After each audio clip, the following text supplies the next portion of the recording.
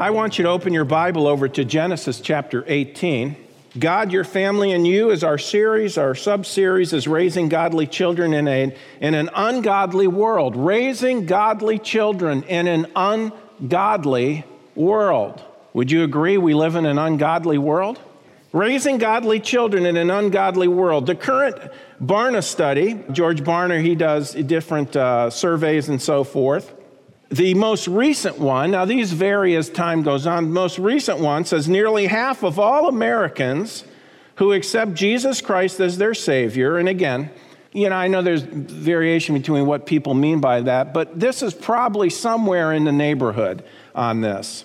Nearly half of all Americans who accept Jesus Christ as their Savior do so before reaching the age of 13. That's 43%. 43% of those who are going to believe do so before the age of 13. And that 2 out of every 3 born-again Christians, 64%, made that decision to trust Christ before their 18th birthday. So, 2/3 make the decision to trust Christ as Savior before their 18th birthday. And then the others, it breaks down from there. Okay, folks? Obviously, the issue is this. The younger a person is, the better chance there will be that they will put their faith in Jesus Christ as their Savior. That's why we have a preschool program. That's why we have a school program. That's why we have Awana. That's why we have Vacation Bible School. Because once you trust Christ as your Savior, you have everlasting life. And nobody and no false teaching that you learn down the road can undo the fact that you trusted Christ. Now, we don't want them just to get saved, as wonderful as that is, but we certainly want them to be saved, right? Yes. We certainly want them to be saved. Now, as we've seen in our study, we've seen 4 foundational principles or practices. Unconditional love, which we've covered the last several weeks. We're on firm, consistent discipline. Again, now it was on your study sheet, but I gave you some principles as far as how to discipline your children. If you have to discipline them with corporal punishment, that's one aspect of it. If you have to discipline them that way, I gave you some steps on how to do it.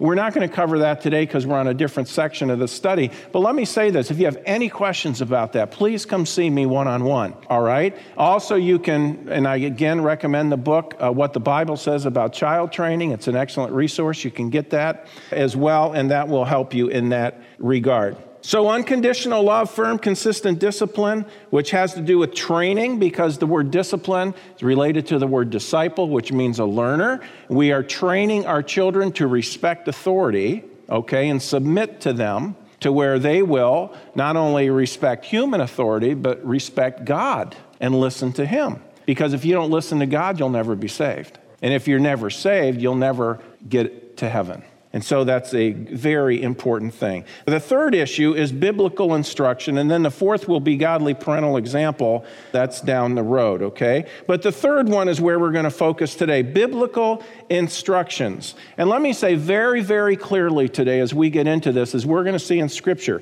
parents have the responsibility to teach their children the Word and the ways of God. Parents have the responsibility to teach their children the Word and the ways of God. This is all part of discipleship and our goal in parenting, which again is for our children to grow up to not only be saved, but to be godly, dedicated believers who love and serve Christ. All right? If you have children or you're about to have your first child and you're thinking, oh, what are we supposed to do? What direction are we supposed to go? I just gave it to you. For our children to grow up to not only be saved, but godly and dedicated believers who love and serve Christ. Now, let's move on from here. The local church, what we have here, the local church plays a vital part in this discipling the parents and partnering with the parents in teaching the children. We work together. Let me say very clearly today, and please listen carefully, there should be no conflict between the family and the church. Every family is under the local church, at least you're supposed to be. And working together, if you're under the local church, you're in submission to the leadership of that church. That's what the Bible says. I know people get upset with that, but it's because we live in a rebellious society that people would get upset. I can show you scripture after scripture that teaches that. okay? Now, we are to be partnering together.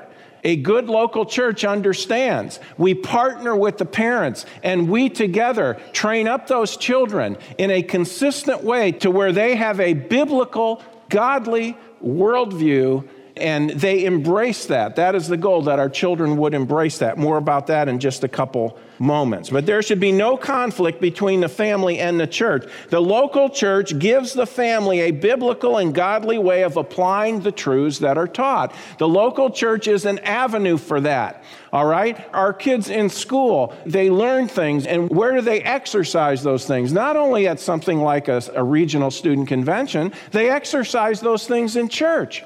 They're learning to use their skills for the glory of God through the conduit of the local church and the platform, if I can use that word, of local church ministry. That's God's plan for this age, folks. And so people today say, well, no, you know what? I want my children to obey me, but I don't want to obey those that God's put over me in the local church. You are creating a contradiction in the mind of your children.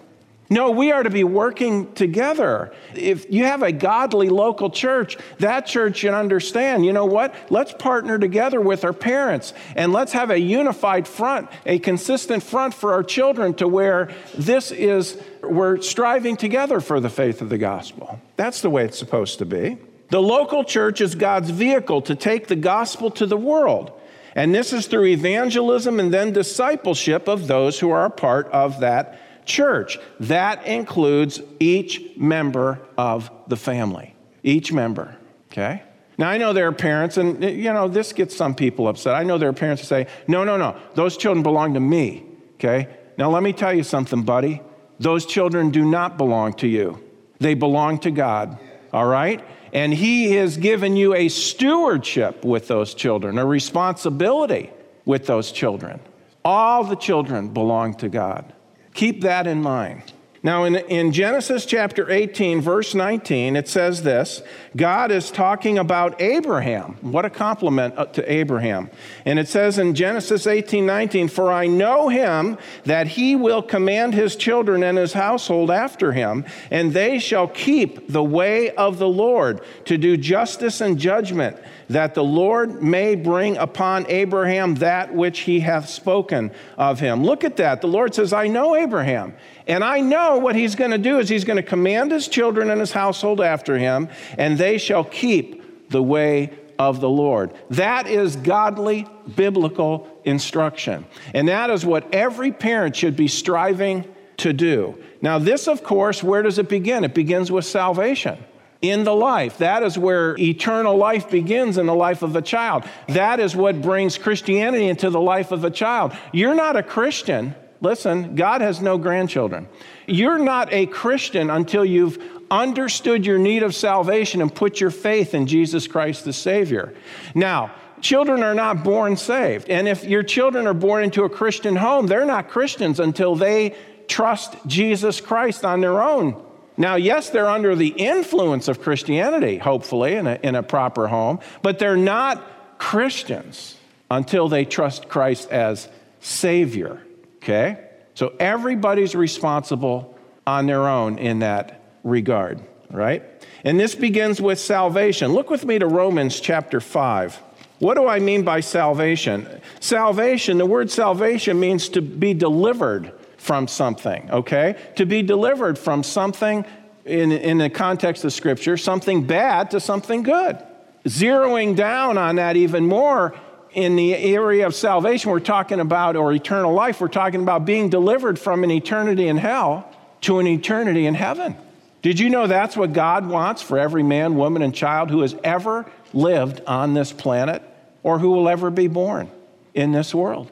That's God's will, for all to be saved. And we have a responsibility to get that message out to the lost and dying world in which we live. You see, folks, we're all sinners.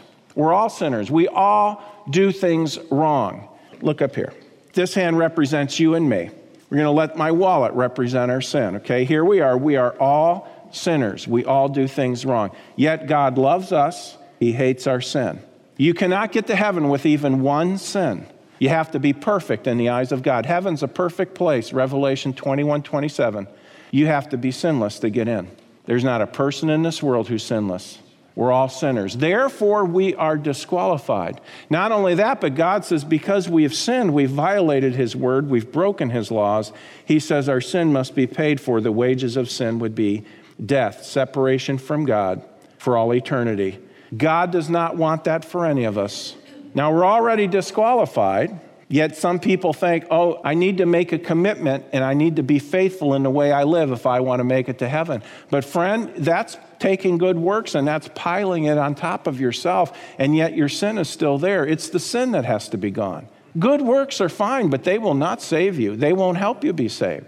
The sin has to be gone. So how are we going to get rid of that? Well, God so loved us, not wanting us to spend forever separated from him, wanting us to live forever with him. He did all that was necessary for us to live with him forever. He made the payment that needed to be made. This hand representing Jesus Christ, God in the flesh. And Jesus, he entered the world, he lived a perfect life, and when he went and died on the cross, he took our sin upon himself. He died for our sin, for my sin, for yours. Complete payment was made. No sin is left to be paid for. He made that payment. He died, was buried, and came back from the dead. And he says in his word that if you will put your trust, your faith in him, he will give you everlasting life. He'll never lose you. He'll never cast you out. Romans 5:8, look at it. God commendeth or displayed his love towards us in that while we were yet sinners, Christ died for us. You notice God didn't say you have to forsake all your sin before Jesus will accept you. No, he did the work. God commended his love towards us in that while we were yet sinners, Christ died for us, on our behalf, Jesus died in your place, so you don't have to die and pay for your sins. Jesus made the payment, and all he asks you to do is to put your faith, your trust in him that he did that for you. Look at John chapter 3 and verse 16. It says this, for God so loved the world that he gave his only begotten Son, that whosoever believeth in him, you trust in him as your Savior. Whosoever believeth in him should not perish, but have everlasting life. God so loved me that he gave his only begotten Son, that whosoever believeth in him should not perish, but have everlasting life. Oh, how he loves you and me. He gave his life. What more could he give? Oh, how he loves you and me. God loves you, friend. You might say, oh, you wouldn't believe the things I've done. How could God love me? Because he says so and because he proved it. He does love you, and he will forgive you of all your sin if you'll trust Christ as your Savior. Not only the sins you've done, but all the sins you've done, you'll do till the day you die. Jesus paid for them all when he died on the cross. Now let me show you another passage here. Look with me over to Ephesians chapter 2. And it says in verses 8 and 9, it says, for by grace are ye saved. Grace is unmerited kindness, unmerited, undeserved kindness or favor. For by grace are ye saved through faith, and that not of yourselves. It is the gift of God, not of works, lest any man should boast. Now, the Calvinists want to say that the gift of God here refers back to faith, but the Greek construction does not hold up here, okay? That not of yourselves, okay, has to do with the salvation. It refers back to salvation.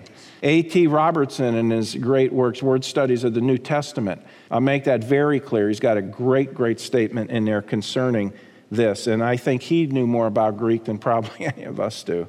For by grace are ye saved through faith, and that not of yourselves. You're not saved of yourselves. It is the gift of God. What is salvation? How do you know it's referring to salvation? Romans 6:23, the wages of sin is death, but the gift of God is eternal life through Jesus Christ our Lord. Isn't that simple? Verse 9 says it's not of works, lest any man should boast. So we want to lead our children to Christ. We want them to understand it. Now, folks, listen. When I talk about leading your child to Christ, I'm not saying you simply get them to repeat after me, quote unquote, okay? You take time, you start exposing them to the gospel, you start explaining the gospel to them. And many times, while they are still children, They will understand their need of a Savior, and they will trust in Jesus Christ as their Savior. They'll understand He is the Savior, and that's the way you're saved.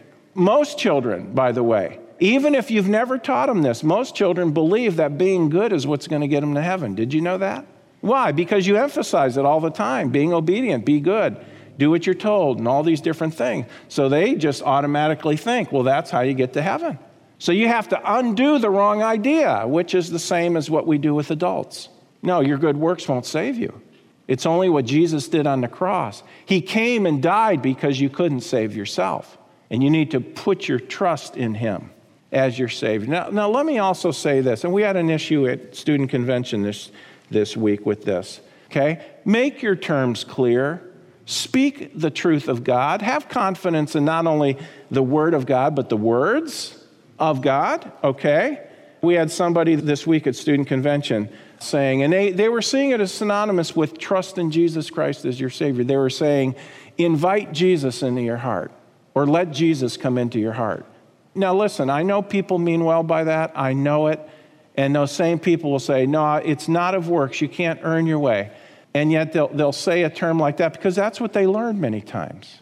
But dear friend, that phrase is not one time found in the Bible. Did you know that? Not one time. What you see in the Gospel of John, 98 times it says believe or faith in Christ. That's what brings salvation. We just quoted John 3:16, right? For God so loved the world that He gave His only begotten Son, that whosoever what? Believeth in Him, not ask Jesus into his heart. Whosoever believeth in Him should not perish but have everlasting life. Let's just say what God does. Hey, can we improve on what God says? We can't improve on it. So let's stick with it, right? And so hopefully that's helpful for us. Now, once saved, the teaching of the Word of God is not just the accumulation of knowledge, but the right application of that knowledge. And that is what wisdom is. And there can be, folks, and we all want our children to grow up to be wise individuals, okay? There can be no biblical wisdom without the Word of God, for biblical wisdom is based on the Word of God. And so if we want our children to be wise, we have to teach them the Word of God. That's part of our responsibility. And of course, what is the opposite of a wise person? A fool. And we don't want our children to grow up to be fools.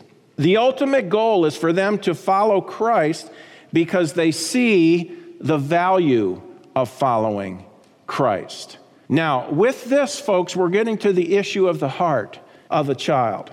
It is training and teaching them to where they have a Christian worldview and their value system is a biblical one. This is a goal that we're trying to accomplish in the lives of our children. But this is something that somewhere along the line, our children have to embrace themselves. They have to decide on their own that this is what they believe, that this is what they want. They have to see the Scriptures and say, I believe the Bible is the Word of God. I am going to base my life and my direction and values on this book. I embrace it for myself. Somewhere along the line, I have to do that. Now, they may not do that when they're little kids. They may just believe because you believe. Mom and dad say it, must be true, and so forth. But when it comes to the issues of the Christian life and so forth, somewhere along the line, they're going to have to say, no, this is the way I'm going to go. Many times it's during their teen years, by the way. Many times. I say, shouldn't they be doing it before that? In many ways, kids do not comprehend such a vast, giant concept as that. Some do, but many do not until a little later on. Don't panic on that. The main thing is get them saved, okay? First and foremost, get them to trust Christ as Savior. When a child gets to where they can understand the gospel, okay, it's not the age of accountability, it's the point of accountability in a life. There is no age. Some religions say it's age 7. Well, you know what? I'd be scared of turning 7. I want to stay 6 because it means that when I'm 7, then I'm accountable and I could end up in hell, but before I'm 7, I can't. No. It's once they can understand it. And you know when they can understand it? When they understand that they're sinners. Once they understand they're sinners, they can understand they need a Savior. By the way, that's just between that individual and God. We cannot determine when they are accountable. It's something that God sees, but our job as parents, we need to be diligent. Now, by the way, if that's true, and it is, do you see? It automatically kicks us into a mode of being diligent, right? Because we don't want our children to end up lost in hell. Well, they've got their whole life ahead of them. Who says? Who says? Children die every day.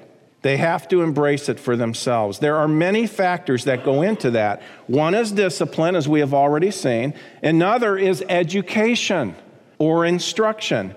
God will use his word in their lives. Now turn with me to Deuteronomy chapter 6. We know we're not under the Mosaic law per se. We're not required to do all of that and all the sacrifices and all that was under the Mosaic law. We understand that, okay?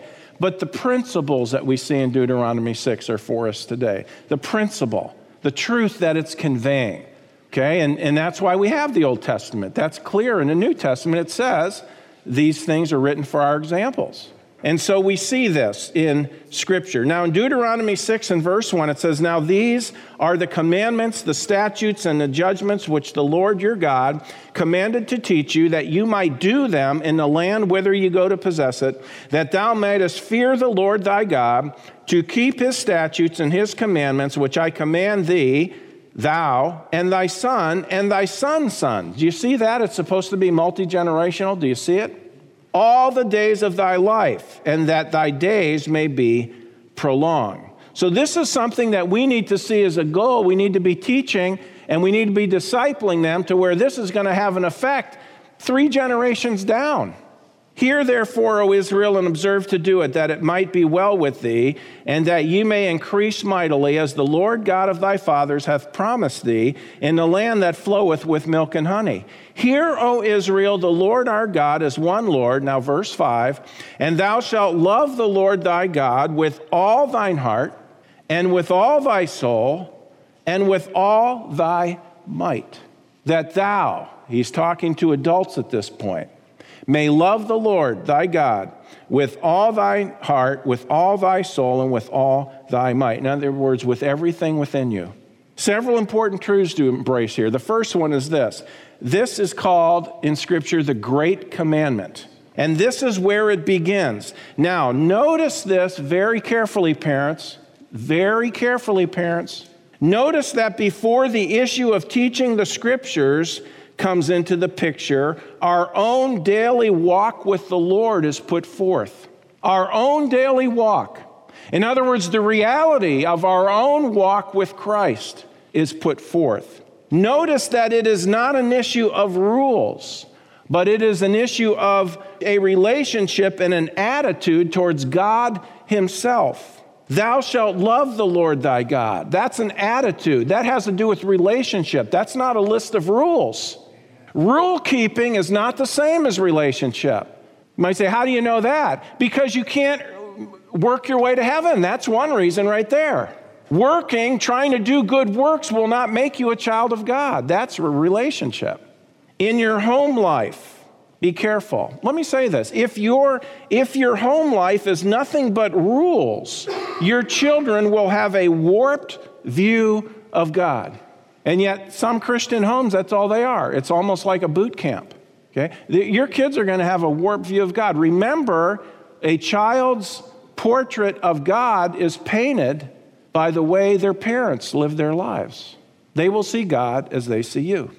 Our relationship with the Lord affects our view and our attitude towards his word. Now, parents, very carefully and let me emphasize this. It is impossible to lead our children somewhere we are not going ourselves. The idea of leading means we're out front.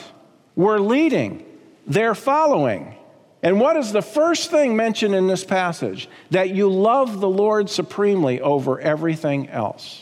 See, that reality in the life of a parent cannot be argued with. If children see the reality of Christ in the life of the parent, and this lends itself to what I'll be speaking on 2 weeks from today in our last session. If kids see that reality, that has a profound effect on them and their mindset. Oh, how children today suffer because of their parents. Because their parents many times are one way at church and another way at home. You know what? You're going to lose your kids. If you live two different lives, you're going to lose your children. They've got to see the reality there. Now, verse 5, I want you to look at verse 5. If verse 5 is not true in our own lives as parents, how can we ever teach it to our children? How can I teach my children anything about loving the Lord if I don't love the Lord? I can't do it. If He's not first in my life, if I'm not in love with Him and wanting to walk with Him every day, how am I going to teach my children how to do that? And yet I have a responsibility to teach them exactly that. Verse 6. And these words which I command thee this day shall be in thine heart. You notice, first comes loving the Lord, first comes your relationship with them, and then it says, and these words which I command thee this day shall be in thine heart, and thou shalt teach them diligently unto their children. You notice it isn't just a matter of having the word, but having the word in your heart. That means you've allowed it to penetrate your life.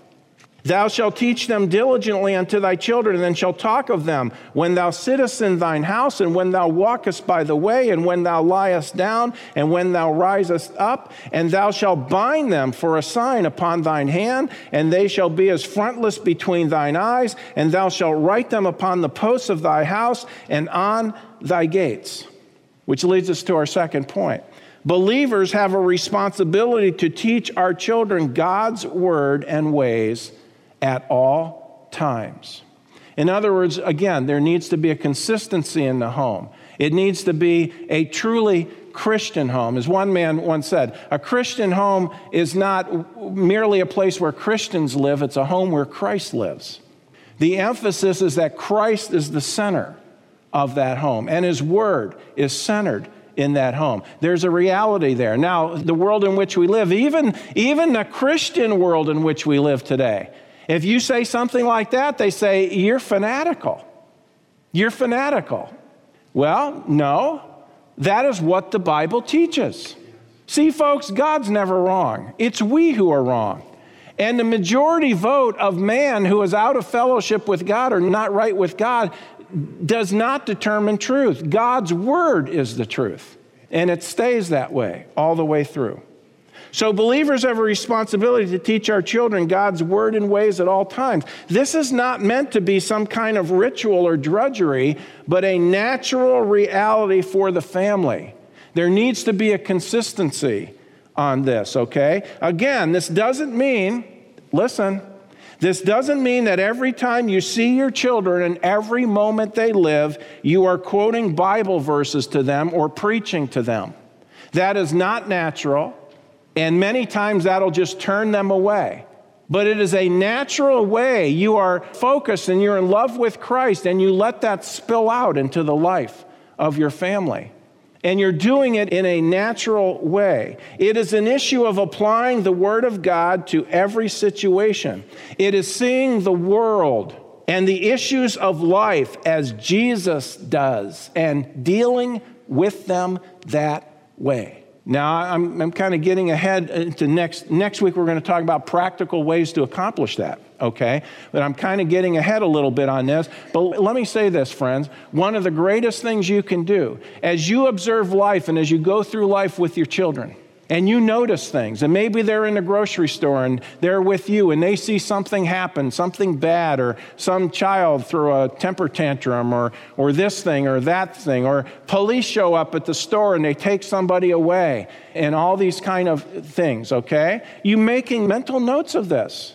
And then when you get home, you talk to your kids and say, hey, did you notice what happened at the store today? Let's talk about it. See, that's bringing this thing home. It's not just theory. This is how the Bible applies to life. That's what you're trying to get them to understand. And you can do it in such a natural way to where it's just the way life is. And that's the way life is supposed to be. And that will make a profound impact on the mind of your child and on their soul. This is why, by the way, we have a Christian school. The purpose of the local church is evangelism and discipleship. The Christian school is an integral part of accomplishing this in the lives of our children. Yes, folks, listen, we have very high academics in our school, and our kids learn amazing things, okay? And they graduate very well-rounded and very well-equipped, knowledge-wise, as far as getting an excellent, excellent education. And there are some Christians who say, oh, that ACE program, yeah, boy, stay away from that and all that. Let me tell you something. They are ignorant with a capital I. They do not know this. Have you ever taught it before? Well, no. Well, then what are you doing talking about it? You know what? You've learned somewhere along the line. I could say the same thing about a Becca or Bob Jones. But unless you've taught it, what do you know about it? Now, by the way, I have taught a Becca and Bob Jones in a traditional classroom. And from my perspective, as a pastor, as a parent, and as a principal, ACE is far superior to any of those. I really believe that. All three of our girls came up through the ACE program. I wouldn't trade it for anything. I wouldn't undo that. I wouldn't say, oh, if I had it to do over again, I would do. No, you know what? If I had it to do over again, we'd do the same thing as what we've done. The same thing. We have a wonderful educational program in our church. But in our curriculum, the Bible is focused. It is through every pace. Those are the packets of learning. It is through everything that we do. The Word of God is woven through it. The kids are memorizing Scripture. They're learning it every single day. And what are we doing? We're not saying to the parents, lay off, they're ours. What we're saying to the parents is, listen, if you want your children in our school, they're going to have to get engaged in this. Or you're going to have to get engaged in this and work with us, because we're serious about turning out disciples for Jesus Christ. We're serious about it. Our kids learn from first grade. You were created to bring glory to God. See, it gives them a purpose from day one. Now, let me say this. Remember, the Bible is central to all we do, and according to the Word of God, the Bible is supposed to be central to all we do. Is that not what Deuteronomy 6 is saying? It absolutely is. So let me just challenge you, dear friend. This is not something that could ever be accomplished in the government schools of today.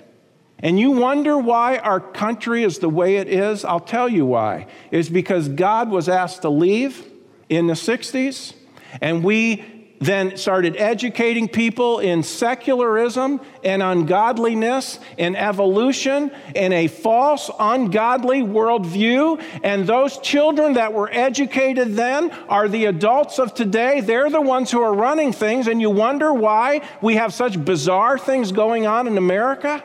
It's because they're not saved and they're not godly, and they're running the show. And so what do you expect? We can whine and complain all we want, but if we're not committed to doing it the right way, what do we expect? If there were no alternatives, then you just grit your teeth and bear it and go through, but there are alternatives to the government schools. Could never be accomplished in the government schools. In most areas, just the opposite is happening.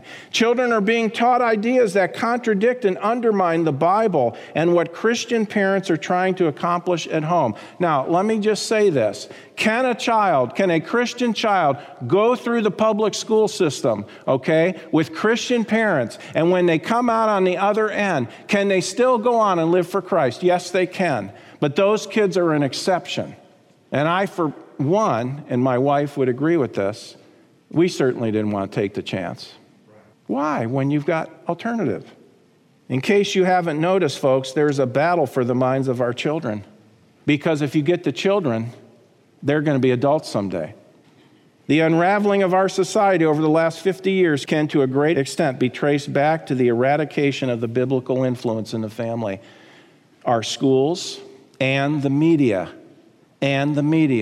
Do you believe the level of perversion that is out there today in the media? You know, folks, if parents would have done their job, it would have never taken place. Did you know that? It would have never taken place.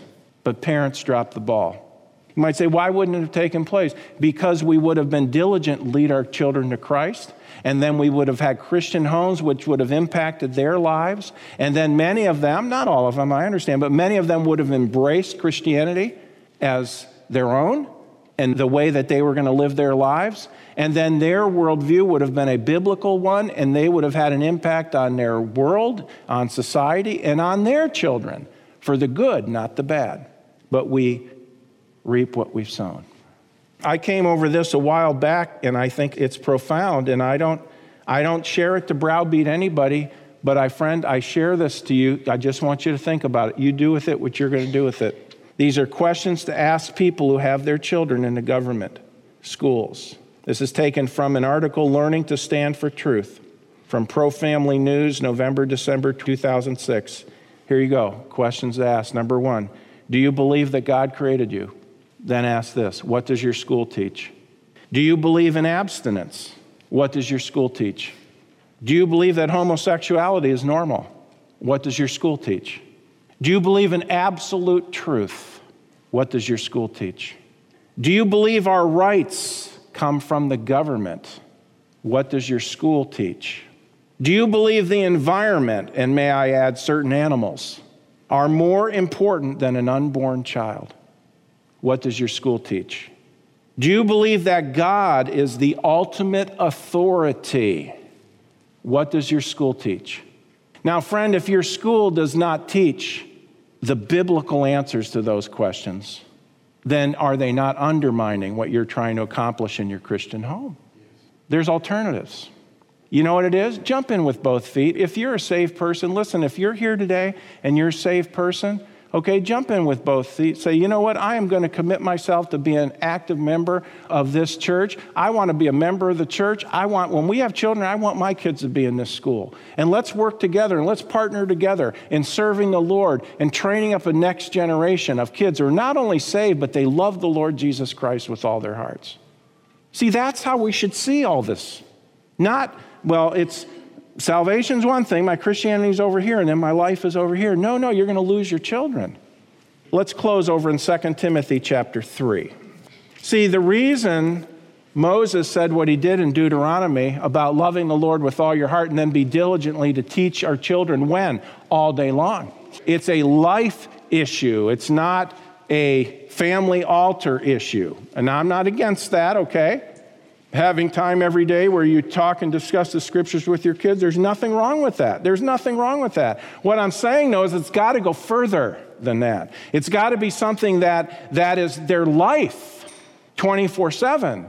We are a Christian home.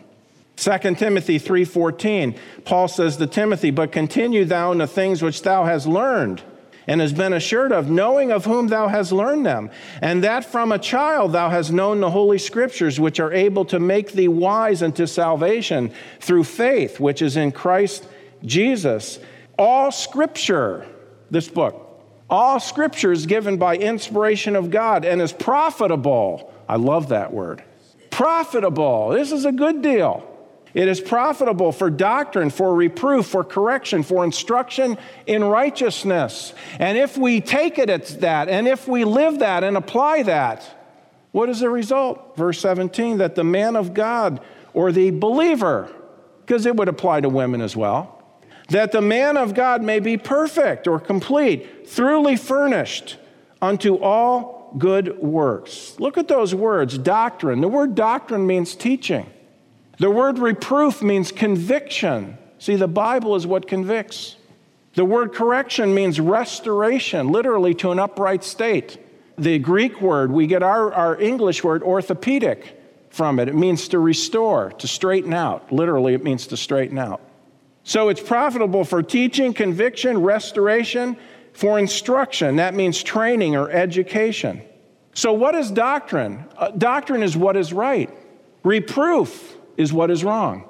Correction is how to make it right. Instruction is how to keep it right. The Word of God is profitable in all of those areas. Therefore, our homes need to be truly Christian homes. And we need to protect our children from influences that are going to mess that up or undermine that. Now, I know there's the argument, but their mission field is school, where they go. Some kids, they can do that. Most kids do not. Most kids end up compromised, worldly, and just like their lost counterparts. Most of them do. Might say, well, don't you think it's an issue of the home? Yes, mainly it is. But also, listen, how much poison you're going to give your child and say it's okay? I don't want mine to have any.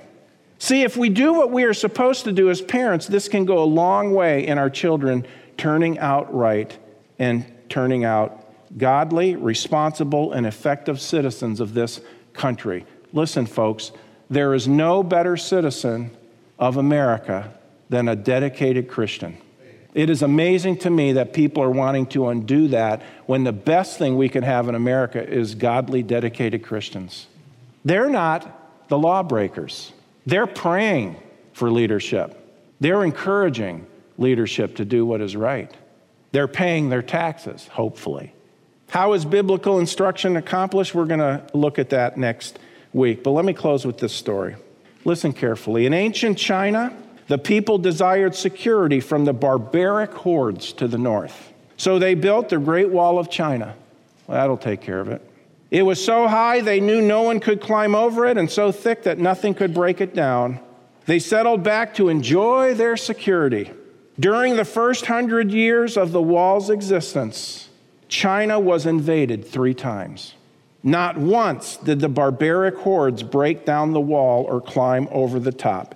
Each time, they bribed a gatekeeper and then marched right through the gates. What's the point? The Chinese were so busy relying upon the walls of stone that they forgot to teach integrity to their children. Do you get the point? It's an issue of character. What are we trying to do with our children? We want them to be saved and to grow up to be godly, responsible people who love the Lord and serve Him. You know what? That's the antidote to this kind of stuff. Now, if you've never trusted in Jesus Christ as your Savior, you're not a child of God yet, and yet God wants you to be His child. Would you today trust Him as your Savior? Your good works won't save you. It's only what Christ did on the cross that can bring you salvation. Put your faith in Him today, would you? Well, friends, that concludes this edition of Voice of Assurance. Thanks so much for listening, and would you share this ministry with a friend? To contact us or learn more about our ministry, please visit www.northlandchurch.com. Your prayers and support for this ministry are greatly appreciated. Thank you so much, and God bless you.